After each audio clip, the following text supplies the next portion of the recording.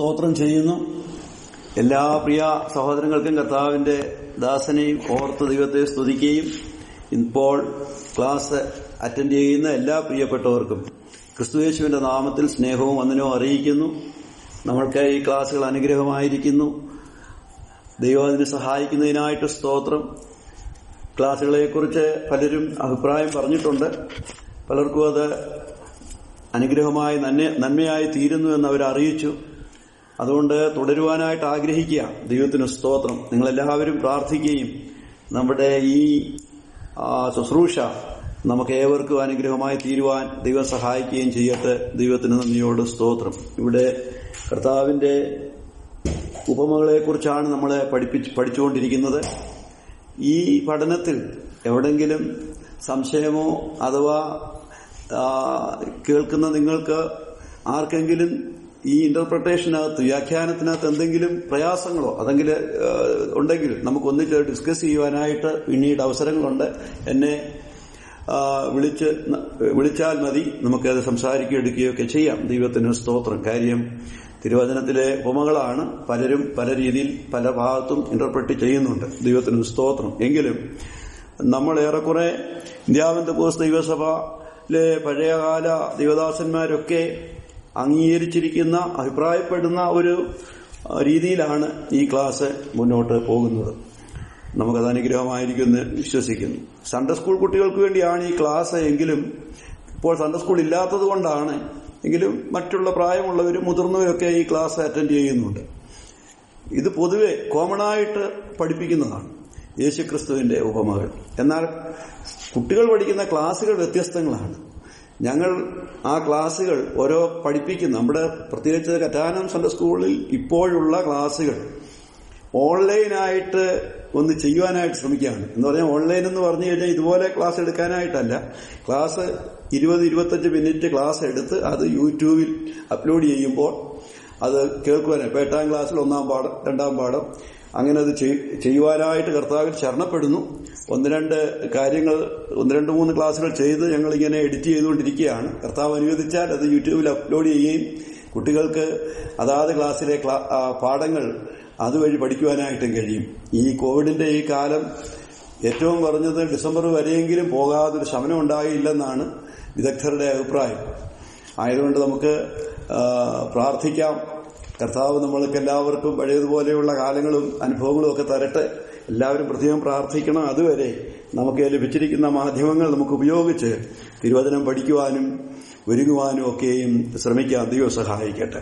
നമ്മൾ ഉപമകളെക്കുറിച്ചാണ് പഠിച്ചുകൊണ്ടിരുന്നത്.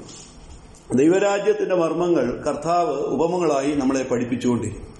ഓരോ ഉപമയിലും ദൈവരാജ്യത്തിന്റെ മർമ്മങ്ങൾ, ശ്രേഷ്ഠമേറിയതായ കാര്യങ്ങൾ കർത്താവ് വെളിപ്പെടുത്തുവാനായിട്ട് ശ്രമിച്ചു. അത് കർത്താവ് എന്താണ് ആഗ്രഹിച്ചത് നമ്മളോട് കൺവേ ചെയ്യുവാൻ, നമ്മളോട് കമ്മ്യൂണിക്കേറ്റ് ചെയ്യുവാൻ, പറയുവാൻ ആഗ്രഹിച്ചത് അത് നമ്മൾ അതേ മനസ്സിലാക്കുമ്പോഴാണ്, അത് ഗ്രഹിക്കുമ്പോഴാണ് സത്യത്തിൽ ആ ഉപമ നമുക്ക് മനസ്സിലാക്കുവാൻ സാധിക്കുന്നത്. എന്നാൽ ആദ്യകാലങ്ങളിൽ വാമൊഴിയായിട്ടാണ് കർത്താവ് ഇത് പഠിപ്പിച്ചത്. അതിനുശേഷം പിന്നീട് ചില വർഷങ്ങൾക്ക് ശേഷം ശിഷ്യന്മാര് കേട്ടത്, അവര് നോട്ട് ചെയ്തു വെച്ചത്, കുറിച്ചു വെച്ചതൊക്കെ പിന്നീട് പുസ്തക രൂപത്തിൽ സുവിശേഷങ്ങളിൽ എഴുതി വെച്ചതാണ്. ദൈവത്തിന് സ്തോത്രം. എങ്കിലും അക്കാലങ്ങളിൽ യേശുവിനോടുകൂടെ നടന്നവരും യേശുവിനോടൊപ്പം ജീവിച്ചവരും അതുപോലെ അപ്പോസ്തലന്മാരോടൊപ്പം ആയിരുന്നവരും ഒക്കെയാണ് പിന്നീട് സുവിശേഷങ്ങൾ എഴുതിയത്. അതുകൊണ്ട് തന്നെ കർത്താവ് പറഞ്ഞത് മിക്കവാറും പൂർണ്ണമായ രീതിയിൽ തന്നെ എഴുതിയിട്ടുണ്ട്. ദൈവത്തിന് സ്തോത്രം. എന്നാൽ പിന്നീട് എത്രയോ നൂറ്റാണ്ടുകൾക്ക് ശേഷം പലതരത്തിലുള്ള വ്യാഖ്യാനങ്ങൾ അതിന് വന്നിട്ടുണ്ട്. അത് ഞാൻ നിഷേധിക്കുന്നില്ല. എങ്കിലും ഏറെക്കുറെ ദൈവസന്നിധി പ്രാർത്ഥിച്ച് ദൈവാത്മാവിന്റെ നടത്തിപ്പനുസരിച്ച് നടത്തുന്നതുകൊണ്ട് ഏറെക്കുറെ നമ്മൾ കർത്താവിന്റെ ആ ഒറിജിനൽ ആശയത്തോടെ നീതി പുലർത്തിക്കൊണ്ട് നമുക്ക് പഠിക്കുവാനായിട്ട് നമുക്ക് ശ്രമിക്കാം. ദൈവം നമ്മളെ സഹായിക്കട്ടെ. ഇന്ന് നമ്മൾ ഇതുവരെ 9 ഉപമകൾ പഠിച്ചു. 38 ഉപമകൾ ഈ സുവിശേഷങ്ങളിലുണ്ട്. അതിനകത്ത് 9 നമ്മൾ പഠിച്ചു. 10 കന്യകമാരുടെ ഉപമ, താലന്തുകളുടെ ഉപമ. നമ്മളിത് ഇപ്പോൾ ഈ ഉപമകളൊക്കെ ചിലരുടെയൊക്കെ പറയുവാൻ ഇപ്പോൾ അവർ പഠിച്ചു കഴിഞ്ഞു. അത് ഞാൻ ദൈവത്തെ സ്തുതിക്കുന്നു. അതൊരു വലിയ അനുഗ്രഹമാണ്. അതിനുശേഷം വിത്ത് വിതയ്ക്കുന്ന ആളുടെ ഉപമ, പിന്നെ കളയുടെ ഉപമ, പ്രൈസ് ഗോഡ്. അതുപോലെ തന്നെ വയലിൽ ഒളിച്ചു വെച്ച നിധി, മുത്ത് അന്വേഷിക്കുന്ന വ്യാപാരി, എല്ലാ വക മീനും പിടിക്കുന്ന വല, കടുകുമണിയ സ്വർഗരാജ്യം കടുകുമണിയോട് സദൃശ്യം, ഇതെല്ലാം നമ്മൾ പഠിച്ചു. നല്ലൊരു വീട്ടുടയവൻ, പഴയതും പുതിയതും എടുത്തു കൊടുക്കുന്ന വീട്ടുടയവൻ, ഇത്രയും കാര്യങ്ങളൊക്കെ നമ്മൾ പഠിച്ചു. ഇന്ന് നമ്മൾ മത്തായിയുടെ സുവിശേഷം 13-ാം അധ്യായത്തിൽ ഒരു വാക്യത്തിൽ മറ്റൊരു ഉപമ പറഞ്ഞിട്ടുണ്ട്. അതോടുകൂടി 13-ാം അധ്യായത്തിലെ 8 ഉപമകളും നമുക്ക് പഠിക്കുവാനായിട്ട് കഴിയും. ആ ഉപമ മത്തായിയുടെ സുവിശേഷം 13-ാം അധ്യായം 33-ാമത്തെ വാക്യത്തിലാണ്. അവൻ മറ്റൊരു ഉപമ അവരോട് പറഞ്ഞത്. സ്വർഗരാജ്യം പുളിച്ച മാവിനോട് സദൃശ്യം. അത് ഒരു സ്ത്രീ എടുത്ത് 3 പറ മാവിൽ എല്ലാം പുളിച്ചു വരുവോടോ അടക്കി വെച്ചു. ഇതാണ് ഒരു ഉപമ. സ്വർഗരാജ്യം എന്ന് നമ്മൾ ഉദ്ദേശിക്കുന്നത് ദൈവരാജ്യത്തിന്റെ സുവിശേഷം, രാജ്യത്തിന്റെ സുവിശേഷം. അതാണല്ലോ വിത്ത്. ആ സ്വർഗരാജ്യം, ദൈവരാജ്യം എന്ന് പറയുന്നത് പുളിച്ച മാവിനോട് സദൃശ്യം. ഇത് ധാരാളം പേർക്ക് പ്രശ്നമുളവാക്കിയ ഒരു ഉപമയാണ്. കാര്യം, വേദപുസ്തകത്തിൽ പുളിപ്പ് എന്ന് പറയുന്നത് തിന്മയെക്കുറിച്ചാണ് കൂടുതൽ ഭാഗവും ഉപയോഗിച്ചിരിക്കുന്നത്. 88ഓളം ഭാഗത്ത് വേദപുസ്തകത്തിൽ പുളിപ്പെന്ന് പറയുന്നുണ്ട്. അതിൽ 87 തവണയും പുളിപ്പ് തിന്മ അല്ലെങ്കിൽ പാപം അല്ലെങ്കിൽ തെറ്റായ ഉപദേശം, ദുരുപദേശം, ഇതിനെയൊക്കെ ചേർത്തുകൊണ്ടാണ് പുളിപ്പ് എന്ന് പറയുന്നത്. കൊരിന്ത്യർ ലേഖനത്തിലും പറയുന്നുണ്ട്, നിങ്ങൾ പുളിപ്പില്ലായ്മ കൊണ്ട് ഉത്സവം ആചരിക്കണമെന്ന്. എന്നാൽ ഈ ഒരൊറ്റ ഭാഗത്ത് പുളിപ്പിനെ നേരെ തിരിച്ച് നന്മയായൊരു അനുഭവമായിട്ട് കർത്താവ് പറയുകയാണ്. കാര്യം, ഇവിടെ ഉപദേശത്തെക്കുറിച്ചോ തെറ്റായ ഉപദേശത്തെക്കുറിച്ചോ പാപത്തെക്കുറിച്ചോ ഒന്നുമല്ല കർത്താവ് പറയുന്നത് എന്ന് നമ്മൾ മനസ്സിലാക്കണം. ദൈവരാജ്യം എങ്ങനെയാണ് എന്ന് പറയുന്നു. ഇവിടെ ഒരു സ്ത്രീ അതെടുത്ത് 3 പറ മാവിനകത്തേക്ക് പുളിപ്പ് കലക്കുന്നു. ഇവിടെ ഒരു സ്ത്രീയാണ് അത് ചെയ്യുന്നത്. അപ്പൊ നമുക്കറിയാം, ഇതുവരെ ഉള്ള ഉപമകളിലൊക്കെ ഒരു മനുഷ്യനാണ്. അവിടെ കർത്താവിനെ നമുക്ക് പലപ്പോഴും കാണുവാനായിട്ട് കഴിയും.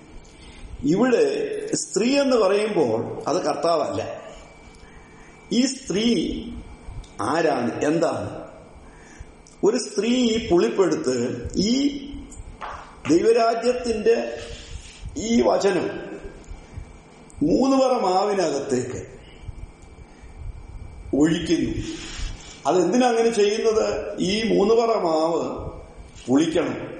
പുളിച്ചതിന് ശേഷം അപ്പം ഉണ്ടാക്കണം. ആ പുളിച്ചു തീർന്ന മാവ് കൊണ്ട് അപ്പം ഉണ്ടാക്കിയാൽ അതിന് രുചിയും മണവും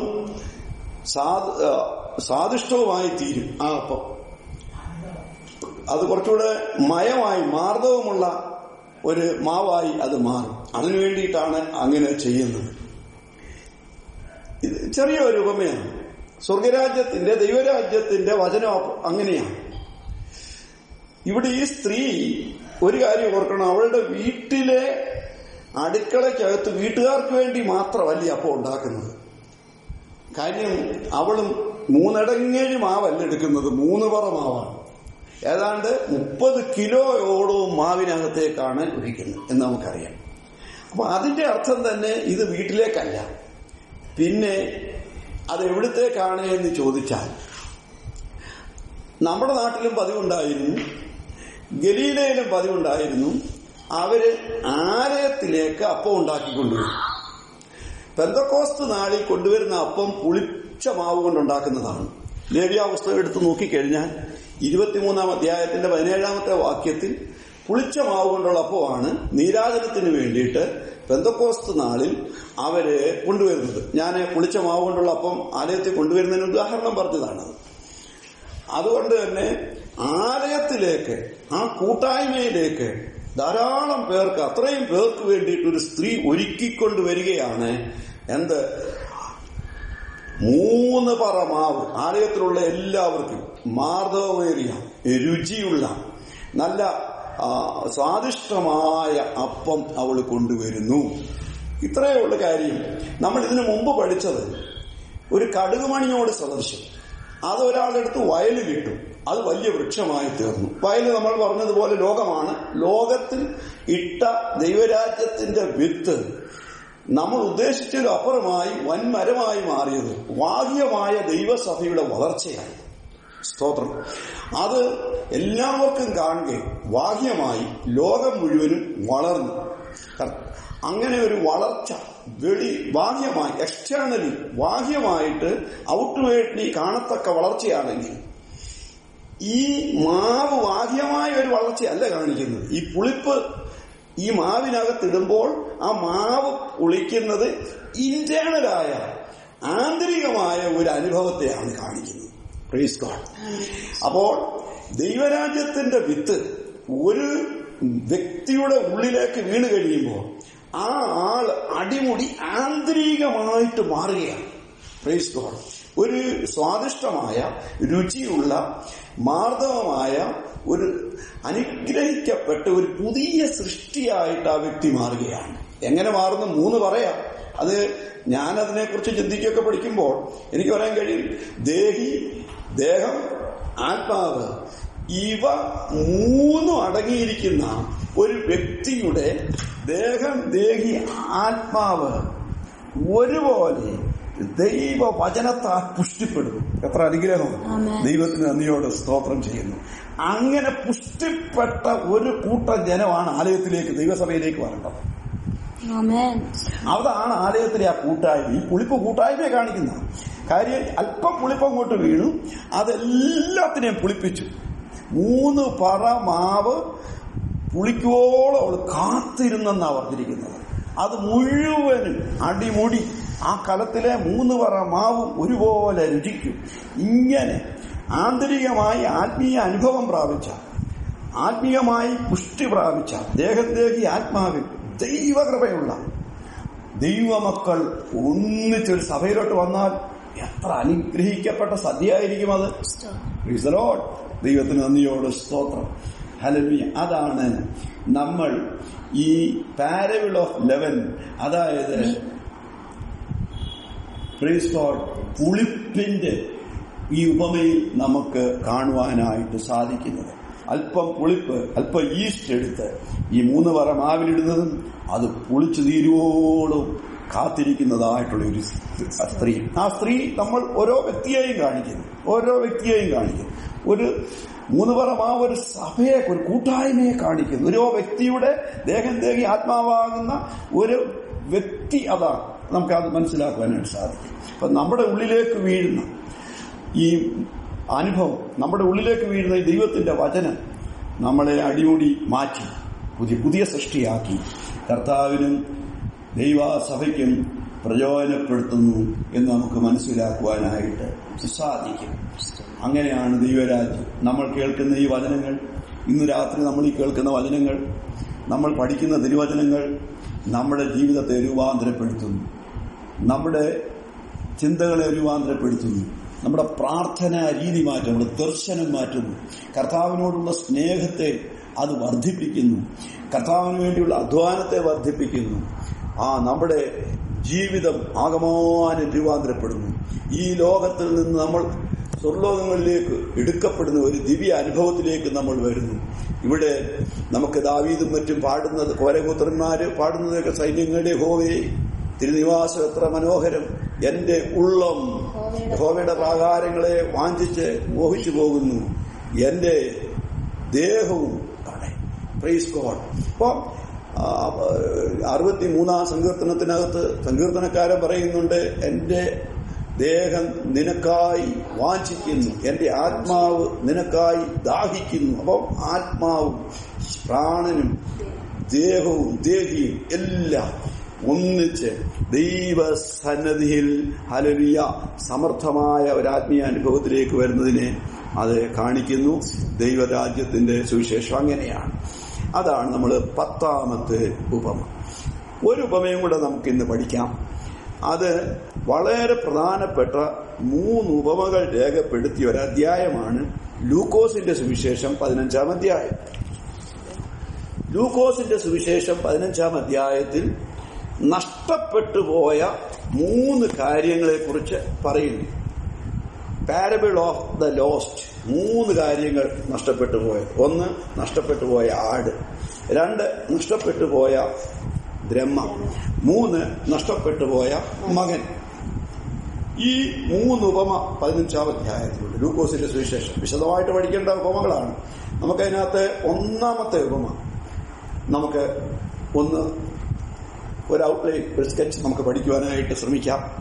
അതോടുകൂടി ഇന്നത്തെ ക്ലാസ് വേഗം നമുക്ക് അവസാനിപ്പിക്കാം.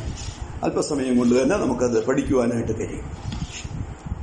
കാണാതെ പോയ ആട് എല്ലാവർക്കും അറിയാവുന്ന ഉപമയാണ്. കുഞ്ഞുങ്ങളെ നമ്മൾ പഠിപ്പിക്കുന്ന കഥയാണ്. എന്താണ് ഈ ഉപമ കൊണ്ട് കർത്താവ് ഉദ്ദേശിക്കുന്നത്? പലരും പറയുന്നത് ഒരു മനുഷ്യന് 100 ആട്, നിങ്ങളിൽ ഒരാൾക്ക് 100 ആട് ഉണ്ട് എന്നിരിക്കട്ടെ, അതിലൊന്ന് കാണാതെ പോയാൽ ആ മനുഷ്യൻ 99നെയും മരുഭൂമിയിൽ ഔട്ടർ സ്പേസിൽ തുറസായ സ്ഥലത്ത് വിട്ടിട്ട് ഈ ആടിനെ തിരക്കിപ്പോവും എന്ന് അവിടെ പറഞ്ഞിട്ടുണ്ട്.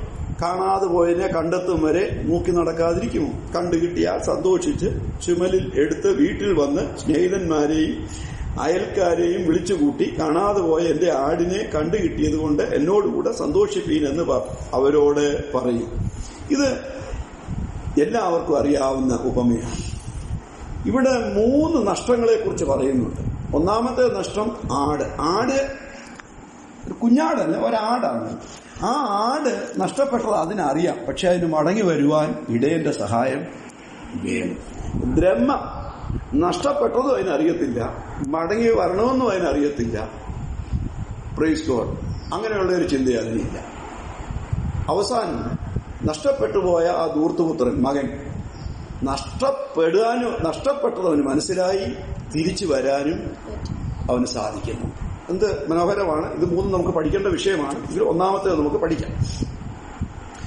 പലരും പറയുന്നത് പോലെ 100 ആടെന്ന് പറയുന്ന ഒരു സഭയും, ആ സഭയിൽ കാണാതെ പോയ ഒരാടെന്ന് പറയുന്നത് ബാക്ക് സ്ലൈഡ് ചെയ്ത അഥവാ പിന്മാറ്റത്തിലേക്ക് പോയ ഒരു വിശ്വാസിയാണ്.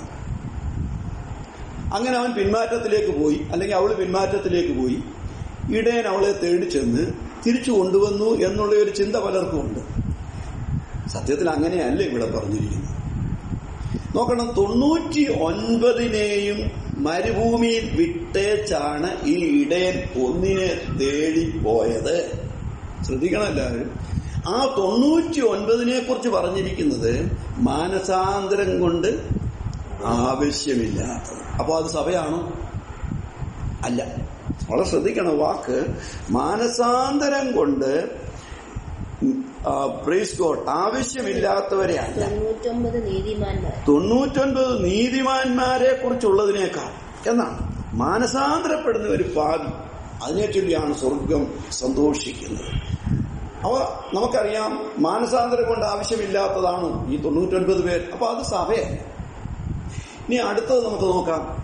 ഇതിനെ 99നെയും മരുഭൂമിയിൽ തുറസായ സ്ഥലത്ത് വിട്ടിട്ട് ഈ ആടിനെ തിരക്കി ഈ ഇടയൻ പോയി.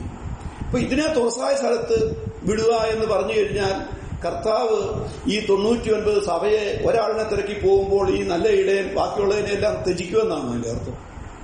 അപ്പോഴും അത് സഭയല്ല. 3, ഈ രണ്ടാമത് പിടിച്ചോണ്ട് കാണാതെ പോയ ആടിനെ പിടിച്ചുകൊണ്ട് വന്നിട്ട് 99ന്റെ കൂടെ കൂട്ടിയ നല്ല എഴുതി വെച്ചിരിക്കുന്നത്. പിന്നെ അവൻ വീട്ടിലേക്ക് കൊണ്ടുപോയെന്നാണ് എഴുതി വെച്ചിരിക്കുന്നത്. നിങ്ങൾ ശ്രദ്ധിക്കണം, ഈ കാണാതെ പോയതിനെ ഇടയൻ തേടിച്ചെന്ന് എടുത്ത് തോളിൽ വെച്ച് കൊണ്ടുവരുമ്പോൾ ആ തുറസായ സ്ഥലത്ത് വിട്ടിട്ട് പോയതിന്റെ കൂടെ കൊണ്ടുവന്ന് വിട്ട നല്ല എഴുതി വെച്ചിരിക്കുന്നത്. സാധാരണ ഇടയന്മാർ അങ്ങനെയൊക്കെയാ ചെയ്യുന്നത്. ഇവിടെ അതുകൊണ്ട് അതല്ല വിവക്ഷ. ഇവിടെ കർത്താവ് പറയുന്ന ഓരോ വാക്ക് ശ്രദ്ധിക്കണം. അതിനെ വീട്ടിൽ കൊണ്ടുപോയെന്നാണ്. ഇനി നമുക്ക് നോക്കാം അതിന്റെ അർത്ഥം എന്താണെന്ന്. ഇപ്പൊ ഞാനതിന്റെ ആ കാര്യം നമ്മൾ പെട്ടെന്ന് ഓടിച്ചിട്ട് വായിക്കുമ്പോൾ പലതും മനസ്സിലാകത്തില്ല. പലരുടെയും ഉള്ളിൽ പല കൺസെപ്റ്റുകളാണ്, സങ്കല്പങ്ങളാണ്, എന്തെങ്കിലുമൊക്കെ കേട്ട് എന്തെങ്കിലുമൊക്കെ പോകുന്നത്. എന്നാൽ ലൂക്കോസിന്റെ സുവിശേഷം 19-ാം അധ്യായത്തിന്റെ 10-ാമത്തെ വാക്യത്തിൽ സക്കായിയോടുള്ള ബന്ധത്തിൽ കർത്താവ് പറയുന്ന ഒരു കാര്യമുണ്ട്. ഈ തിരുവചനത്തിലെ അനുഗ്രഹിക്കപ്പെട്ട ഏറ്റവും ശ്രേഷ്ഠമേറിയ വാക്യങ്ങളിൽ ഒന്നാണത്. കാണാതെ പോയതിനെ തിരഞ്ഞ് രക്ഷിപ്പാനല്ലോ മനുഷ്യപുത്രൻ വന്നത്. യേശുക്രിസ്തുവിന്റെ ശുശ്രൂഷയുടെ ഒരു ഭാഗം, പല കാര്യങ്ങളുണ്ട് അതിനെക്കുറിച്ച്. സൗഖ്യമാക്കാൻ വന്നു, അല്ലെങ്കിൽ മനുഷ്യരെ മരിച്ചവരെ ഉയർപ്പിക്കുവാനായിട്ട് വന്നു, ദൈവവചനം പഠിപ്പിക്കും, ഇതൊക്കെ നമുക്ക് പറയാൻ സാധിക്കും. രോഗികളെ സൗഖ്യമാക്കുവാനായിട്ട് വന്നു, പീഡിതരെ രക്ഷപ്പെടുക്കാൻ വന്നു, ബദ്ധന്മാർക്ക് വിടുതൽ കൊടുക്കാനായിട്ട് വന്നു, ഇതൊക്കെ നമുക്ക് പറയാം. പക്ഷേ പാപികളായ മനുഷ്യരെ രക്ഷിക്കുന്ന കൂട്ടത്തിൽ കർത്താവ് പറഞ്ഞ അനുഗ്രഹിക്കപ്പെട്ട ഒരു തിരുവചനമാണ്, കാണാതെ പോയതിനെ തിരഞ്ഞ് രക്ഷിപ്പാനല്ലോ മനുഷ്യപുത്രൻ വന്നത്. ഈ 15-ാം അധ്യായത്തിന്റെ 1-2 വാക്യങ്ങൾ നമുക്കൊന്ന് വായിക്കാം. ചുങ്കക്കാരും പാപികളും എല്ലാം അവന്റെ വചനം കേൾപ്പാൻ അവന്റെ അടുക്കൽ വന്നു. ഇവൻ പാപികളെ കൈക്കൊണ്ട് അവരോടുകൂടെ ഭക്ഷിക്കുന്നു എന്ന് പരീശന്മാരും ശാസ്ത്രിമാരും പറഞ്ഞ് പിറുപിറുത്തു. പരീശന്മാരും ശാസ്ത്രിമാരും അക്കാലങ്ങളിൽ ചിന്തിച്ചിരുന്നത് അവർ ദൈവത്തിന്റെ അടുത്ത ആൾക്കാരാണെന്നാണ്. അവര് ദൈവവചനം അറിയാം, അവര് വിശുദ്ധന്മാരായി ജീവിക്കുന്നു, ഞങ്ങൾ ദൈവത്തിന്റെ സ്വന്തം ആൾക്കാർ, സ്വന്തം ജനമെന്ന് പരീശന്മാരും ശാസ്ത്രിമാരും ചിന്തിച്ചു. പാപികളെ അവർ വെറുത്തു. പാപികൾക്ക് ദൈവവുമായിട്ടൊരു ബന്ധവുമില്ല. ദൈവം പാപികളെ വെറുക്കുന്നു. അങ്ങനെ ഉള്ള ഒരു ആത്മീയ വീക്ഷണമായിരുന്നു, അങ്ങനെയുള്ള ഒരു സാമൂഹ്യമായ വ്യവസ്ഥിതിയായിരുന്നു യേശു കർത്താവ് ആ ശുശ്രൂഷ ചെയ്തിരുന്ന ആ സമയം. അവർ പാപികൾ, അവൻ പാപിയാണ്, അല്ലെങ്കിൽ അവൻ ശപിക്കപ്പെട്ടവനാണ്, അവന് ദൈവവുമായിട്ട് ബന്ധമില്ല, അവൻ നരകത്തിന് വേണ്ടി ഉണ്ടാക്കപ്പെട്ടവനാണ്, സൃഷ്ടിക്കപ്പെട്ടവനാണ്, ജന്മനാ ശപിക്കപ്പെട്ടവനാണ്, അല്ലെങ്കിൽ ആ തലമുറ ശപിക്കപ്പെട്ടതാണ് എന്ന് പറഞ്ഞ് പരീശന്മാര് ശാസ്ത്രിമാര് അവഗണിച്ച കൂട്ടരാണ് ചുങ്കക്കാരും പാപികളും. അവരെ ആർക്കും വേണ്ട. നീതിമാന്മാരെന്നും പറഞ്ഞ 99% ആൾക്കാര് എവരെ സമൂഹത്തിൽ നിന്ന് എവരെ വെളിയിലാക്കി, എവരെ അവരോടൊപ്പം ചേർക്കത്തില്ല. അത് നമുക്ക് ഈ സുവിശേഷം വായിക്കുമ്പോൾ പലപ്പോഴും മനസ്സിലാക്കുവാനായിട്ട് കഴിയുന്നുണ്ട്. അങ്ങനെ എന്നാൽ യേശു ഈ പാപികളെ സ്നേഹിച്ചു, ഈ ചുങ്കക്കാരെ സ്നേഹിച്ചു, അവരോടൊപ്പം ആഹാരം കഴിച്ചു, അവരുടെ വീട്ടിലേക്ക് ചെന്നു, സക്കായിയുടെ വീട്ടിലേക്ക് പോയി. നോക്കണം, ഇത് അവർക്ക് ശാസ്ത്രിമാർക്ക് ഇഷ്ടപ്പെട്ടില്ല, പരീശന്മാർക്ക് ഇഷ്ടപ്പെട്ടില്ല. കർത്താവിനോടുള്ള ദേഷ്യത്തിന്, ശത്രുതയ്ക്ക് അവരുടെ ഒരു കാരണം ഇതായിരുന്നു, ഇവൻ ദൈവത്തിൽ നിന്ന് വന്നവനല്ല, അല്ലെങ്കിൽ സ്വർഗത്തിൽ നിന്ന് വന്നവനല്ല, ദൈവത്തിന്റെ പുത്രനല്ല. ആയിരുന്നെങ്കിൽ ഈ പാപികളോടും ഈ ചുങ്കക്കാരോടും കൂടെ ചേർന്ന് ജീവിക്കത്തില്ലായിരുന്നു, അവരുടെ വീട്ടിലേക്ക് പോയില്ലായിരുന്നു. അപ്പോൾ നിങ്ങൾ ഓർക്കണം, കർത്താവ് പറയാണ്, കാണാതെ പോയ ആടെന്ന് പറയുന്നത് കർത്താവിനെ സംബന്ധിച്ചിടത്തോളം പാപികളെന്ന്, ചുങ്കക്കാരെന്ന് മുദ്ര കുട്ടി തള്ളിക്കളഞ്ഞ ജനത്തെയാണ്. പ്രൈസ് ഗോഡ്, ദൈവത്തിന് സ്തോത്രം. കർത്താവ് അതുകൊണ്ടാണ് പറഞ്ഞിരിക്കുന്നത്, മാനസാന്തരം കൊണ്ട് ആവശ്യമില്ലാത്ത, കർത്താവ് വേറൊരു സമയത്ത് പറയുന്നുണ്ട്, വൈദ്യനെ കൊണ്ട് ആവശ്യം ആർക്കാണ്? രോഗികൾക്കാണ്. സൗഖ്യമുള്ളവൻ, ആരോഗ്യമുള്ളവൻ വൈദ്യനെ കൊണ്ട് ആവശ്യമില്ല. അതുകൊണ്ട് മാനസാന്തരം കൊണ്ട് ആവശ്യമില്ലാത്ത നിങ്ങൾ വലിയൊരു കൂട്ടത്തെ എനിക്ക് ആവശ്യമില്ല.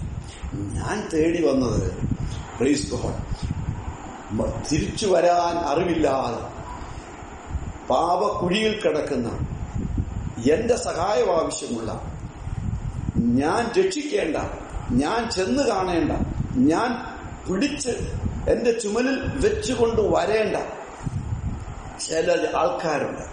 അവരെ തേടിയാണ് ഞാൻ വന്നത് എന്ന് ഈ ശാസ്ത്രിമാരോടും ഈ പരീശന്മാരോടും കൂടി കർത്താവ് പറയുകയാണ്. അതുകൊണ്ട് നമ്മൾ ഓരോരുത്തരും ചിന്തിക്കണം, നമ്മുടെ സഭയിൽ യഥാർത്ഥത്തിൽ കർത്താവിന്റെ വചനം കേട്ട് രക്ഷിക്കപ്പെട്ട് സ്നാനപ്പെട്ട ഓരോ ദൈവത്തിന്റെ പൈതലും ഈ കാണാതെ പോയ ആടിന്റെ നിലയിൽ കിടക്കുകയായിരുന്നു. അവൻ നമ്മെ തേടി വന്നു. Praise God. നമുക്ക് രക്ഷയിലേക്ക് വരാനുള്ള വഴി നമുക്കറിയത്തില്ലായിരുന്നു, ദൈവത്തിങ്കിലേക്കുള്ള വഴി നമുക്കറിയത്തില്ലായിരുന്നു. നമ്മൾ ലോകത്തിന്റെ കാട്ടിൽ പാപത്തിന്റെ കുഴിയിലും കുടുക്കിലും പെട്ടുകിടക്കുമ്പോൾ, നമ്മൾ കരഞ്ഞും വലഞ്ഞുമിരിക്കുമ്പോൾ നമ്മളെ തേടി നല്ല ഇടയൻ വന്നു. ഈ പഴയ നിയമകാലത്തിനു ശേഷം ഹല്ലേലൂയ ന്യായപ്രമാണ യുഗത്തിന്റെ അവസാനം വരുമ്പോൾ വ്യവസ്ഥിതി മാറുകയാണ്. ന്യായപ്രമാണത്തിൽ പാപികൾക്ക് ശിക്ഷ വിധിച്ച് അവരെ തള്ളിക്കളയുമ്പോൾ പാപികളെ സ്നേഹിച്ച് അവരെ ദൈവകൃപയിലേക്ക്, ദൈവത്തിന്റെ മക്കളെന്ന സ്ഥാനത്തിലേക്ക് കൊണ്ടുവരുവാൻ വന്ന നല്ല ഇടയനായ കർത്താവ്, ആ കർത്താവ് കാണാതെ പോയ നമ്മളെ ഓരോരുത്തരെയും തേടി വന്നു തിരഞ്ഞ് രക്ഷിച്ചു എന്ന് നമുക്ക് മനസ്സിലാക്കുവാനായിട്ട് കഴിയും. അങ്ങനെ കൊണ്ടുവന്ന, അങ്ങനെ താൻ തെരഞ്ഞെടുത്തുകൊണ്ട് വരുന്ന ഓരോ വ്യക്തിയും മറ്റുള്ളവരുടെ കൂട്ടത്തിലേക്കല്ല വിടുന്നത്, പിന്നെയോ അവന്റെ വീട്ടിലേക്ക്, ഇടയന്റെ വീട്ടിലേക്ക്. സാധാരണഗതിയിലെ ഇടയന്മാർ ചെയ്യുന്ന കാര്യമല്ല ഇവിടെ പറയുന്നത്. പിന്നെ കർത്താവാകുന്ന നല്ല ഇടയൻ കർത്താവിന്റെ വീട്ടിലേക്ക്, കർത്താവിന്റെ ഭവനത്തിലേക്ക് കൊണ്ടുവന്ന് സ്നേഹിതന്മാരെയും അയൽക്കാരെയും എല്ലാം വിളിച്ചുകൂട്ടി ആനന്ദിക്കും എന്ന് പറയുന്നത്. ഓരോ പാപിയും കർത്താവിന്റെ വചനം കേട്ട് രക്ഷിക്കപ്പെട്ട് ദൈവസഭയിലേക്ക് ചേർക്കപ്പെടുമ്പോൾ സ്വർഗം സന്തോഷിക്കുന്നു, ദൈവസഭയും സന്തോഷിക്കുന്നു എന്ന് നമുക്ക് മനസ്സിലാക്കാനായിട്ട് കഴിയും. അത് വലിയ ആത്മീയ അനുഭവം തന്നെയാണ്, വലിയ ഒരു സന്തോഷകരമായ ഒരു അനുഭവമാണ്. ആ ഉപമയിൽ കൂടി കർത്താവ് നമ്മളെ പഠിപ്പിക്കുന്ന അതാണ്. നമുക്ക് ഈ വാക്യം കാണാതെ പഠിക്കാം. ലൂക്കോസ് 19:10 കാണാതെ പോയതിനെ തെരഞ്ഞ് രക്ഷിപ്പാനല്ലോ മനുഷ്യപുത്രനാണ്. നമുക്കും പ്രാർത്ഥിക്കാം, കർത്താവേ, ഞാൻ കാണാതെ പോയ പാപക്കുഴിയിലും പാപക്കുടുക്കിലും ദുഷ്ടന്റെ കുടുക്കി കിടന്ന എന്നെയും കർത്താവ് തേടി വന്നു, എന്നെ സ്നേഹിച്ച് കർത്താവെ എന്നെ അങ്ങയുടെ തോളിലെടുത്ത് അങ്ങയുടെ ഭവനത്തിലേക്ക്, അങ്ങയുടെ സ്നേഹിതന്മാരുടെ അടുക്കലേക്ക്, അങ്ങയുടെ വിശുദ്ധന്മാരുടെ മധ്യത്തിലേക്ക് എന്നെയും കൊണ്ടുവരുവാൻ അവിടത്തേക്ക് ഇഷ്ടം തോന്നിയല്ലോ. അങ്ങയുടെ കൃപയോർത്ത് ഞാൻ ദൈവത്തെ സ്തുതിക്കുന്നു. ഈ വചനത്താൽ ദൈവം നമ്മളെ അനുഗ്രഹിക്കട്ടെ. ബാക്കിയുള്ള ഉപമകൾ തുടർന്നുള്ള ദിവസങ്ങൾ നമുക്ക് പഠിക്കാം. ദൈവത്തിന് സ്തോത്രം.